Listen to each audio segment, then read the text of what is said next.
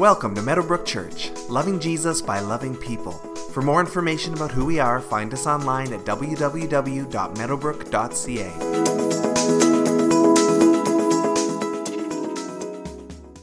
Well, it's so good to be here in Leamington. It always feels like I'm coming home. And it's also fun to be with family. And Marjorie and I are spending a few days here with her mom, who's 93, and doing very well, still beating us in Scrabble regularly. So, yeah, it's a gift to be in family. My wife and I have two kids. Josh is 27. Livy's 24. You can pray for Livy. She's got a big assignment this summer. She's an intern with the Conservative Party in Ottawa. She's working with Ed Fast, and she had a crazy week. So this was her first week in Ottawa, and she was talking about all the different people that she was meeting, and I just said, well, Livy, we got to be praying for you because you are in a very interesting place at an interesting time. So we love our kids, and God's using each of them. But a number of years ago, they got me a Christmas gift, unlike any other. It wasn't a thing, it was an experience. They gave me a gift certificate, one of these Groupon gift certificates, 50% off, the privilege of jumping off a cliff. Right? You're opening up your Christmas gift, and you're thinking, like, what is this? So it had to be redeemed by July the 15th. I waited right till July the 15th to redeem it. And they got me in that day. It was the last day I could do it. And went to this place. We live in an area, in BC, where there's a fair amount of mountains you can jump off of if that's your thing. So I went down to this place, and they had, there was a very humble-looking barn, converted barn, where they had the administrative offices. And I think the bottom line was, sign the waiver. Like, that really was the bottom line. Just sign all the fine print. So I signed, but I noticed the guy, when he was walking up to me, like when he's greeting me, he's walking like this, right? And when you're about to jump off a cliff with a guy, it's important to ask lots of questions. At least I felt it was. So I'm like, what actually happened to your leg, by the way? And he said, a couple of days ago, I was talking to a customer just like you. I explained to the customer what I'll explain to you. Your job as the customer, you're the engine. So we're going to get this parachute thing set up behind you. I'm the pilot, you're the engine. So when I say run, I say go, you go. And there's this flat part on top of the mountain, and you run on this, like you're sprinting on this flat part. And there's a huge parachute behind you that as you run, it fills up with air. And then as you jump off the cliff, it carries you. And so I explained this to the customer, and he's like, yeah. And then we got all set up. I said, go, and he's running, but it's not natural to run off a cliff. So he had second thoughts, right? So he hit the brakes at the last second. He said, we got tangled up. We went over the cliff, and then he landed on me, and I landed on some rocks, and so my whole side is all bruised. I'm like, oh, this is horrible, how do I avoid this? So I said, well, my question was, what did you do then? I'm thinking you fired the customer. This guy's a disaster. He said, I looked at the customer, and I said, that did not go well. Would you like to try that again? Right? Crazy. The man is crazy. So he trusted his life into that customer's hands a second time. And I had this, as I was reflecting on that, I thought that is grace, right? There's times when we totally mess up and we get tangled up and we land right on top. We actually wound the Lord. And he looks at us and says, that did not go well. Would you like to try that again? Have you had the Lord just say, let's try that again? I've had that so many times. He is so full of grace to me. I'm just overwhelmed with the love and the grace of God. So anyways, this story is definitely in my mind on top of the mountain, right? So I'm like, I am not going to be that guy. I will not be that guy. So they put me, there's different pilots. They put me with this gal who is, I'm going to say she was 90 pounds, not much more than that. She's a Russian gymnast. She jumps a lot with people off these cliffs. And so She was, I didn't even know she was there, actually. She was like a backpack. Her feet never touched the ground. Like, she was just back there somewhere. And when she said go, I started running. And I was like, okay, I'm just giving it everything. My wife is up there taking pictures. So she's picturing like the whole thing. I got lots of photos. And when I get off the cliff, I'm not going to stop until she says stop, right? So I'm running. We're way out in space. Like, we are now flying, and I'm still running. And she's yelling at me, stop, stop. Marjorie gets this classic picture. I'm right out in space. I'm like that, right? And so anyways, we showed them all the pictures at the end of the jump, and they were just like, that is good form, like that thing. And so they called us a few weeks later, and they said, we want to submit this photo to the paragliding calendar competition in Canada, right? I have no idea. I don't subscribe to that calendar, so I have no idea. But I wonder if I might be Mr. April or May, right? Just going for it like that. So I have this, there's this moment of apprehension, anxiety. We launch off the cliff. I just want to do it right. And then we start drifting down. The pull of gravity is taking you down, no matter if you got a parachute or not. So you're drifting down slowly. And we can see the Fraser River, lots of trees. She's heading for an area of clear cut where the trees have been removed because she knows there's something going on there. The sun is baking the ground. Air is warming. And warm air rises. So you can't see this with your eyes. But something is going on over that clear cut that is powerful. She heads for that. She's wearing an altimeter which measures altitude increase of 1 meter and with a little beep. And I haven't heard it. I haven't heard any beeps. So we go over top of this clear cut. We start circling the clear cut, and I hear the first beep, which means we're going up, not down. Beep, beep, beep, beep, beep, beep, beep, beep, beep, beep, beep. And then it's just like constant beeps. And this unseen escalator is powerfully carrying us up. So high that I'm looking down at the jump point. I'm looking down at the mountain I just jumped off of. I'm thinking, this is unbelievable. Powerful.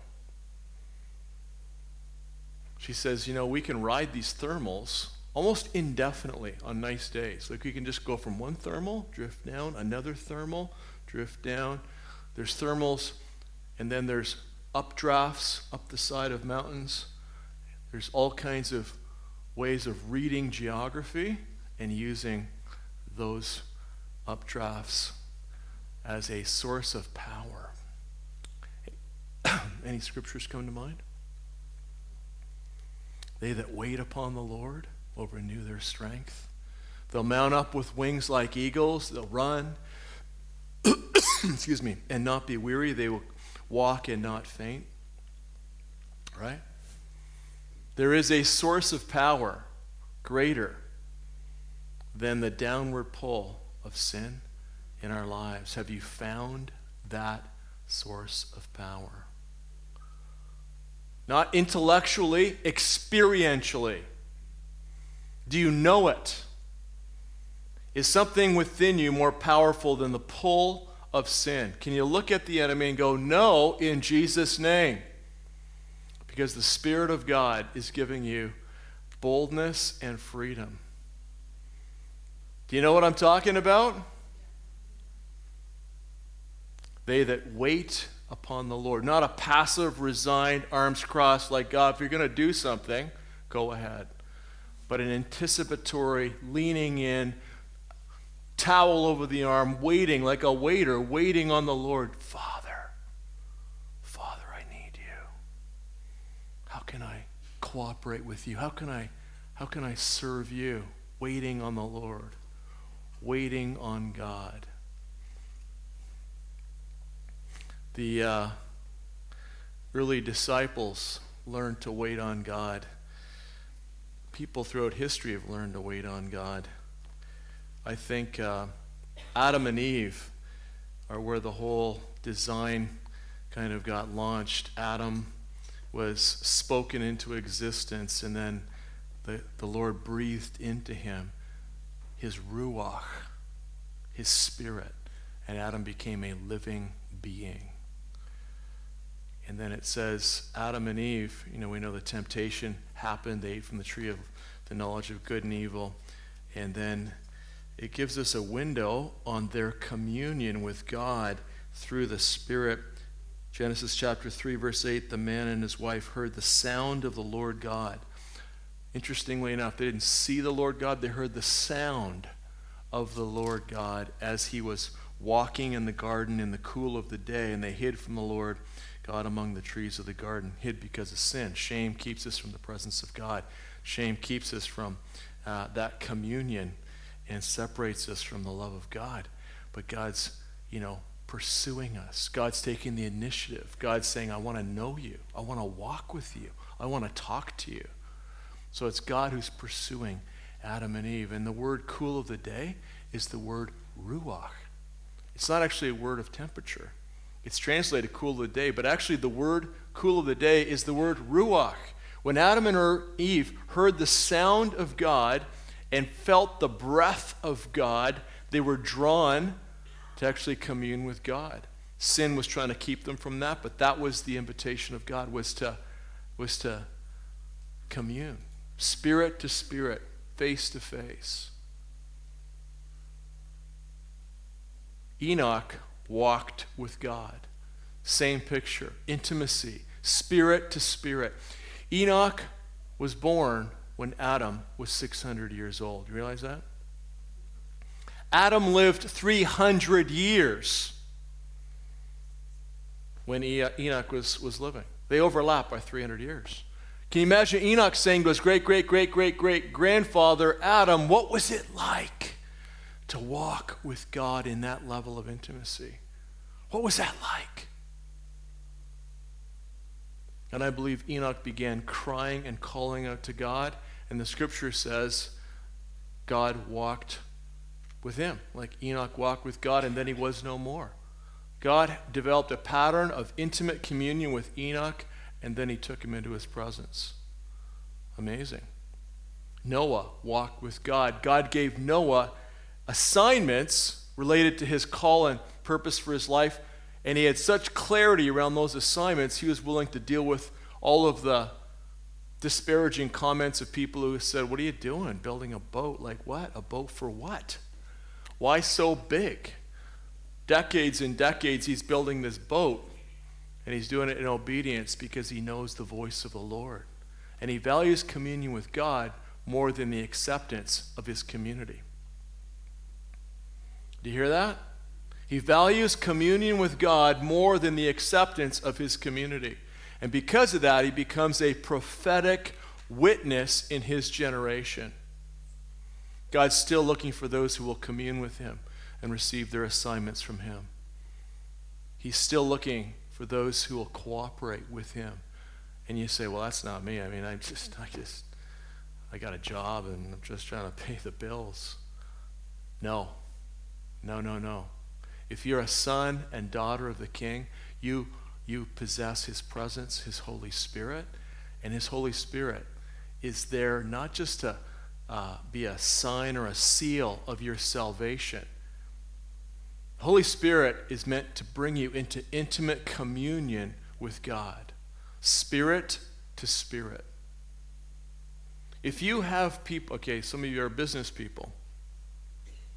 If you have folks who are just focused on the retirement plan and the benefits, would you hire them? I don't think so. You want people who are going to show up and work, put in a full day's work. They actually are there because they want to contribute something that's going to make a difference, that's going to move the enterprise forward. If all you're focused on is the retirement plan and the benefits, you're not really a lot of good to me. This is not just about heaven, and it's not just about us. It's about the kingdom of God and the mission of the King. And I'm telling you, friends, there are assignments, and we need the communion of God, the empowering work of the Spirit of God in our lives to accomplish the purposes of God through our lives. Noah was one of those, but there are many others. Abraham was a man of faith. He's the father of the faith, and he shows us how to respond to the promises of God. So 75 years old, and he gets a promise that's going to change his life and the nations. At age 75, he's getting a revelation of the purpose of his life. You're not too old to get a revelation of the purpose of your life. 75, God says, through your body, I'm going to bless the nations. I'll make you into a great nation. I'll bless you. I'll make your name great. You'll be a blessing. I will bless those who bless you. Whoever curses you, I'll curse. And all peoples on earth will be blessed through you. So this word blessing is constantly repeated.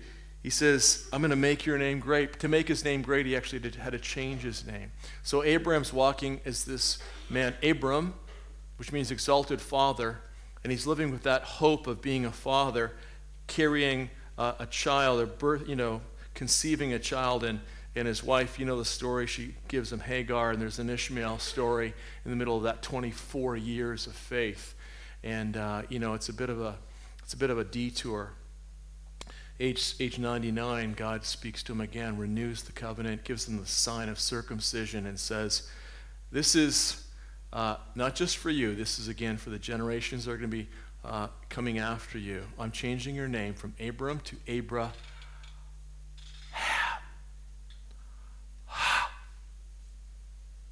Abram to Abraham. That's the Ruach, that is the Spirit of God. Not only his name changed, but his destiny has changed. Abraham means father, not just exalted father, father of nations, many nations, multiplied nations. And you say, I'm just, who am I? I'm just nobody. Here's the thing, filled with the Spirit of God, you walk in the same promises that Abraham had. You have the same potential. Psalm chapter 2, God says through David, ask of me, and I'm going to give you nations as your inheritance and the ends of the earth for your possession. Matthew 28, go and make disciples of all nations. Fishermen, tax collectors, lowlifes are empowered by the Spirit of God, and their destiny and inheritance is nations. Not just their own survival, not just the benefit plan, not just hanging on till heaven, eternity and bringing nations with you. Now, when I first heard this, I was 19 years old. I was working in a youth hostel in Jerusalem. My life was just about me. When I gave my life to God, he began giving me promises like this. I want you to know this happens. This is real. God can give you an inheritance amongst the nations. Faithful with a little, I'll give you more to do. He wants to give you a heart for the nations, that you would be blessed, not just for yourself, that's Abram. Blessed to be a blessing, that's Abraham. Anointed by the Ruach, the Spirit of God, empowered to do what you could never do in your own strength. The future, the path, the destiny of your life changes because the living God is living now through you. His purposes for your life. The church is meant to be a blessing to the nations. So the big cul-de-sac, the big detours, it's all about us. If we just fill this room once or twice a Sunday, we've done our job. Come on! That is not it. Filling a room once a week is not church.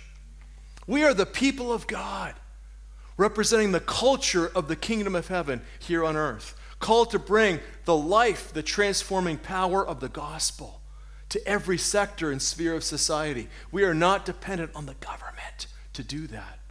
We bring the life, the wisdom, the truth of God to the education system, to the marketplace, to every sphere of society. Every one of us are called. It's not just a few called to go church plant in some remote part of the world. Every one of us is called to be a kingdom ambassador where we are, in the power of the Holy Spirit. Amen? Are you with me on this? No one gets a pass here this morning. No one gets a pass. Every one of us has a kingdom mission assignment. And if you're not clear what that is, there's nothing more important in your life this morning than figuring that out. Asking the Lord, what is my kingdom assignment? What is my contribution to your kingdom mission? This is job one. It gives perspective to everything you do. You get up in the morning and you desperately need the power of God because you can't accomplish His purposes for your life in your own strength. It's impossible. You desperately need Him. The power of the Holy Spirit is not just so you get to join some bless me club and you have some spiritual gifts and stuff. It's not about us. It's about the mission of God, empowered to live on mission in the power of His Spirit. So David knew that. David knew that. David and so many of these other guys are unexplainable apart from the power of the Holy Spirit. 1 Samuel chapter 16 gives us a window on David's story, and you don't get David's life without this verse. I was reading this Samuel recently in this Life Journal reading plan, and I was just reminded of this again. 1 Samuel 16. Samuel finds David. The Saul thing didn't go well, and God anoints a new leader, a young guy, teenager. It says in 1 Samuel 16, verse 13, so Samuel took the horn of oil and anointed him in the presence of his brothers. And from that day on, the Spirit of the Lord came upon David in power. Right? After that, he's confronting bears, lions, giants. What is this man thinking? This is crazy. No one confronts dangerous animals and, large people who like killing others unless they have a source of power within them that is unnatural, that is supernatural. You cannot explain David's life without 1 Samuel 17 or 1 Samuel 16, verse 13. His life does not make sense. None of it happens without that verse. If the Spirit of God does not anoint David with power, he's got nothing. And I got nothing. And you got nothing either. Are you with me? This is not just for David. This is for all of us.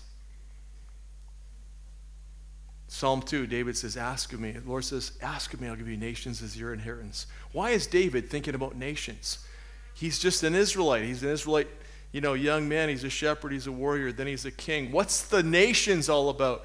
You find his heart for the nations, God's heart for the nations, coming out again and again in the Psalms. Why? Because he's a channel through which the Spirit of God is speaking about His salvation plan for nations. God's heart has always been to reconcile all nations, all peoples to Himself. So we get these ones, these twos, but there's coming a day when it's not just going to be a handful. There's going to be multitudes of people empowered by the Holy Spirit to live the mission of the King. So I occasionally, like Chris said, there's some stories that I see and experience that are just so inspiring. And I was on one of those trips recently to Malawi, southern Africa, and the church there that we're a part of, we've been nurturing and walking alongside this movement for a number of years now.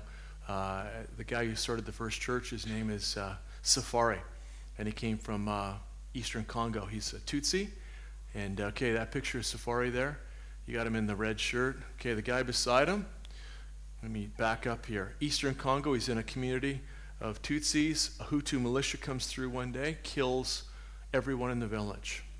This has been going on for years. So the whole thing that tore Rwanda apart is going on in South Kivu, Eastern Congo, and his village was one of the villages that got hit. So his parents are killed, siblings killed, he's left for dead. He survives. He recovers in a clinic, and then he walks 4 months down to Malawi. Walks with his nothing but his clothes. Gets down to this refugee camp, Zaleka, and he feels like God's calling him to plant a church. This is amazing. The fact that a guy who's just had his whole family massacred, that's had death stare him right in the face, is now thinking of planting a church in a refugee camp. That for me is astounding. Only the Spirit of God does stuff like that. Plants this church 2 years in. The guy who killed his family, Gilbert, shows up in camp, recognizes him, sees him in front of the Red Cross store, walks up to him. This is the guy who killed your family. Walks up to him. What would you say?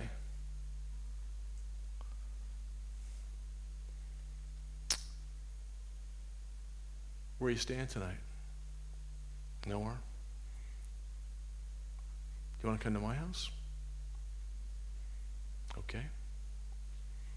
Gilbert is afraid, comes to his house, has a meal, meets his family, spends the night there, lives with Safari's family for 3 years, sees the gospel, experiences the gospel, and gives his life to Christ. Gets freed of all of his demons. And now is one of the site pastors in the 36 churches that church has planted in the communities around. 11,000 people baptized in the last 10 years. Isn't that incredible?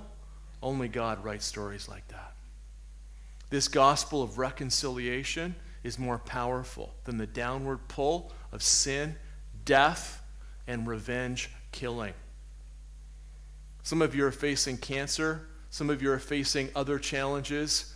You go like, you have no idea what my life is like. Well, I'm just trying to encourage you here this morning. There's something greater than death. It's the resurrection, life, and power of Jesus Christ. Are you with me? The Spirit of God is going up. The power of sin and death is always trying to pull us down. Which way are you going? Which way are you going? What direction are you being taken? Have you discovered a source of power greater than the downward pull of the stuff that's attacking your life today? We can come under the downward spiral of discouragement, of fear, thoughts that only bring death. Or we can allow the Spirit of God to carry us and lift us and empower us. And realize, as Chris said earlier, we're seated with Christ in heavenly places. We actually are at another, we're actually in an above, not below. We are seated with one who has overcome. And we pray, we live, we stand in God's promises from that place. Ones and twos, but there was a day coming when multitudes would respond to the gospel and be filled with the power of the Holy Spirit. And that's what Joel prophesied. Your sons and your daughters will prophesy. Your sons and your daughters will prophesy. Not by might nor by power, but by my Spirit, Zechariah 4:6. There's coming a day when I'm going to pour out my Spirit on all flesh. The prophets spoke of it. Israel anticipated it. They were waiting for what we now know as the birth of the church. Jesus came, conceived by the Holy Spirit, anointed by the Spirit of God in the Jordan River at age 30. We know that the Holy Spirit came on him in bodily form. When he went to his home synagogue, he was very clear on the kingdom gospel mandate. Psalm 61, he quotes it. He says, "The Spirit of the Lord is on me." Luke chapter 4, verse 18, he's anointed me to preach good news to the poor, proclaim freedom for the prisoners, recovery of sight for the blind, to release the oppressed, and proclaim the year of the Lord's favor. I love the holistic dimension of the gospel. I love all those different, components, physical and spiritual freedom, sight, feeding, spiritually feeding, and, just the whole dimension of God's work of restoration in our lives. But none of it happens without the first line. If the Spirit of the sovereign Lord is not on us, we got nothing. We got nothing. And Jesus was so aware of that. The Son of God required full surrender to the Spirit of God to accomplish the Father's mission. He shows us the way. He wasn't just our Savior. He himself was a disciple, discipled by the Father. He gives us the prototype, the way of being a disciple. Amen? Are we dependent on the power of the Holy Spirit to do what God's called us to do? And our assignments are all different. But I guarantee you, if they're kingdom assignments, they can only be accomplished in the power of the Holy Spirit. Intercession requires the Holy Spirit. Witness requires the Holy Spirit. Wisdom and teaching require the Holy Spirit. There is just so much life that flows from the Spirit of God. If you'll give God whatever your capacities are, ask Him to fill you with His presence, not just once, every single day. This morning I was on my knees. It's the first thing I do every morning. I get on my knees beside my bed. I just surrender myself to God. I worship God for who He is. I ask Him to cleanse me from all unrighteousness, every unclean thing. I resist pride, fear, lust, independence. I say no in Jesus' name. I ask Him to fill me with the Holy Spirit. This morning, last night, or yesterday, last week, last month, last year, 10 years ago, 20 years ago. I've been doing this for 35 years. Are you with me? I need God.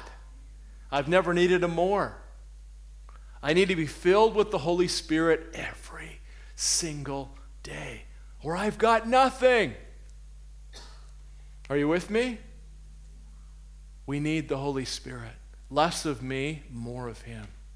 Less of me, more of Him. I believe this morning the Holy Spirit wants to fill you up. He wants to release His life and presence within each one of us in new ways. Every time there's opportunities to surrender, every time there's opportunities to receive prayer, lean in. Say yes. Receive. Every time there's opportunities to bless others, go for it. This is our heritage as sons and daughters of the King. This life that Jesus lived provoked His disciples to jealousy. They're like, how do we do that? How do we pray like you pray? Like, how does that work?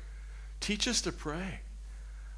He's like, you know what? When I leave, you're going to do not only the things I did, even greater things than I did. You're going to accomplish all of this mission call that I've given you to do. You're going to be able to get the job done. Not in your own strength, but because I'm sending you a counselor, a comforter. He's going to enable and work through you to do what I've called you to do.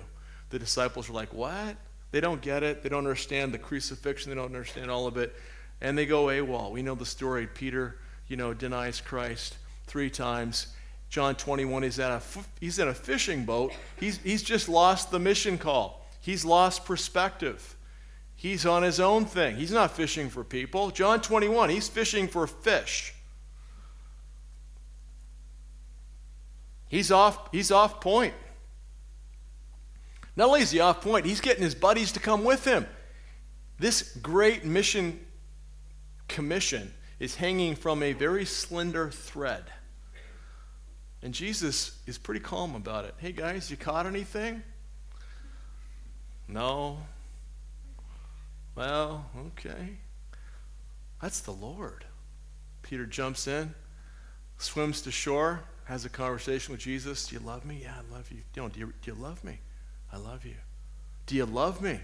Are you willing to love me and pay whatever price? Are you willing to love me with the kind of covenant, sacrificial love that I've loved you with? Are you willing to give me everything? Yeah, I am. Okay. That love stirred up Peter's affections and passion enough that he could go back to Jerusalem, lead a 10-day prayer meeting. Right? He leads a 10-day prayer meeting for 120 people. He made some movement there. In that 10-day prayer meeting, what are they doing? They're waiting on the Lord. What happens when you wait on the Lord? They that wait on the Lord will renew their strength. They'll mount up with wings like eagles. How's this going to happen? I got no idea.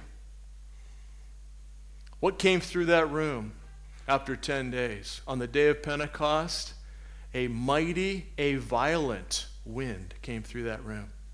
A violent wind blew through that room. It wasn't a whisper. It wasn't a breath. It was a hurricane went through that room. you ever heard of the Transformations videos? Years ago, 20 years ago? You ever seen any of those? You can look them up online. One of them dealt with the Inuit. I think it was Pond Inlet. Inuit up in Hudson Bay. And I just remember this. It was just awe-inspiring because they had revival meetings. God was speaking to people. These Inuit people were getting right with God. They took their pornography and they took their junk, whatever the things that God was convicting them of, and they put it on the ice floe and they burned it. They burned it. And then they went back into their little humble church, and they were seeking God, and the holy fire, the wind of God blew through that place. And somebody left the audio taping on. And when you hear the audio track, the hair at the back of your neck will go right up on end. Because this is an indoor thing, but it's like a hurricane went through that room. It's this intense wind. And it's just like the whole room is shaking. The whole bunch of Inuit people are flat on the ground, literally. No one's like, okay, could we all just drop? No, it's like flat, face down. Oh my goodness. This is the presence of Almighty God. This is the wind of God. Acts chapter 2, they were never the same. Acts chapter 1, they're fighting about leadership. They're trying to figure out how to fill a gap in their leadership team. Right? They got no idea what's coming in Acts chapter 2. In Acts chapter 3, Acts chapter 1 doesn't make sense anymore. It's like, what were we thinking? What were we thinking? 120 people get filled with the Spirit of God. It's a game changer. A few days later, what happens? Same day, 3,000 people get saved, filled with the Holy Spirit. A couple of days later, another 2,000 people. Now you got thousands of people, not 12, thousands, empowered, released, sent into the mission of God. Today you've got millions. You've got hundreds of millions of people on planet Earth who are living in communion with God through the power of the Holy Spirit. This is a massive global movement that we're a part of. This is unprecedented. And today, God's reaching peoples that have never heard the gospel. I was in North India a little while ago, and there is a powerful move of God. 2,000 people groups that are unreached in that part of the world. 400 to 500 million people live in North India, in the greater Ganges River basin. This is the largest spiritual pilgrimage in the world. Happened when I was there at the end of January. 120 million people are walking into the Ganges River in a mass salvific event, believing that that's going to cleanse them of their sin. Crazy. Crazy. As I was there, I was talking to a bunch of leaders, and there was a leadership gathering of guys from all over North India. We had a time of prayer. We were in Ephesians chapter 1, and then we went into a time of just quiet, personal prayer, and God showed me a picture of North India. I was looking down on North India, and I saw a cloud covering the whole area, and it was a cloud of spiritual darkness. And I just asked the Lord, what is this? What am I looking at? What does that cloud represent? He said, that's the powers of darkness, trying to block what my Spirit's doing in this place. And I said, how did it get there? And he just reminded me of that pilgrimage. He said, these people are covenanting, and they're renewing their covenants with the powers of darkness. They're giving them the authority that I've given people created in my image. They're giving that authority to the powers of darkness. And they are living under the rule of those principalities and powers. And then he reminded me what he did in Ephesians chapter 1. He reminded me of the gospel. And he said, the power that I want to remind you of, this incomparably great power for us who believe, Ephesians chapter 1, that power is like the working of his mighty strength, which he exerted in Christ when he raised him from the dead and seated him at his right hand in the heavenly realms, far above all rule and authority, power and dominion, and every title that can be given, not only in the present age, but also in the one to come. And God placed all things under his feet and appointed him to be the head over everything for the church, which is his body, the fullness of him who fills everything in every way. And he said, where are you? And I realized I'm in Christ. I'm part of the body. And if he's above this cloud, he's above the powers of darkness. If he's already won the victory, I'm in him. What are you going to do about it? I'm like, what can I do? He said, you can intercede. You can talk to me, and you can also, from this place, take authority. And I just said, Lord, how? Apply the finished work of the cross. You can bring the atoning work of the cross to this battle. Tell these guys, tell them who they are as the church. He took me to Ephesians 3, verse 10. Now through the church, that's you and me, through the church, the manifold wisdom of God will be made known to the principalities and powers in the heavenly realms. Through the church. What is the wisdom of God? It's the foolishness of this world. It's the cross. That God would send his son to die a humiliating death and atone for the sin of the world, as we celebrated earlier this morning. That resurrection coming out of the death and resurrection of Jesus is only possible through the power of the Holy Spirit. And we testify that that's our reality when we live in the power of the resurrection. We live in the power of the Holy Spirit. We testify that story is our story. That's what we're saying. And when we live that message, it's the wisdom of God to the powers of darkness. So I said to these guys, I said, I want you to repent on behalf of your people group. I shared the story with them. I said, you've got authority. Repent on behalf of your people for the covenants they're making with darkness. And these guys all said, yep. They stood up and the place went bananas. All these leaders it was a roar of intercession. They all praying at the same time as they're crying out to God in repentance for the covenants of their people with darkness. As they're identifying with their people and repenting and applying the victory of the cross. And then they're asking God to pour out his Spirit upon their peoples and set them free. I left that day of intercession thinking about Canada, thinking about the battles in this country. What blocks the Holy Spirit from being poured out on this country? Will we contend as a church? Will we wait on God?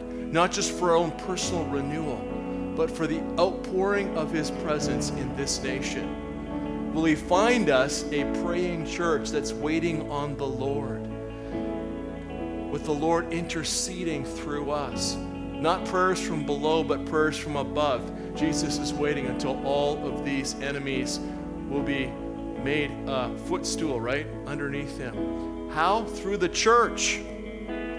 Through the church, us, applying the victory of the cross through our lives, through our witness, through our intercession, walking as overcomers in the power of the Holy Spirit. Are you tracking with me here this morning? Do you understand what we just talked about? These are some deep things, but they're also simple. If they're applied personally, you're willing to say, yes, I make myself available as a vessel filled with the presence of God. And as we close the service today, invite the Lord to fill you with his presence again, renew you, and then accomplish his mission purposes through you. In the job place, in the workplace, in the schools that you're in the community. And some of you could be in nations. There's more that God's giving you as an inheritance. He's calling you to nations. All of that is possible in the power of the Holy Spirit. Let's respond to the Lord's invitation this morning as we close. And I invite Chris to lead us. Why don't you stand?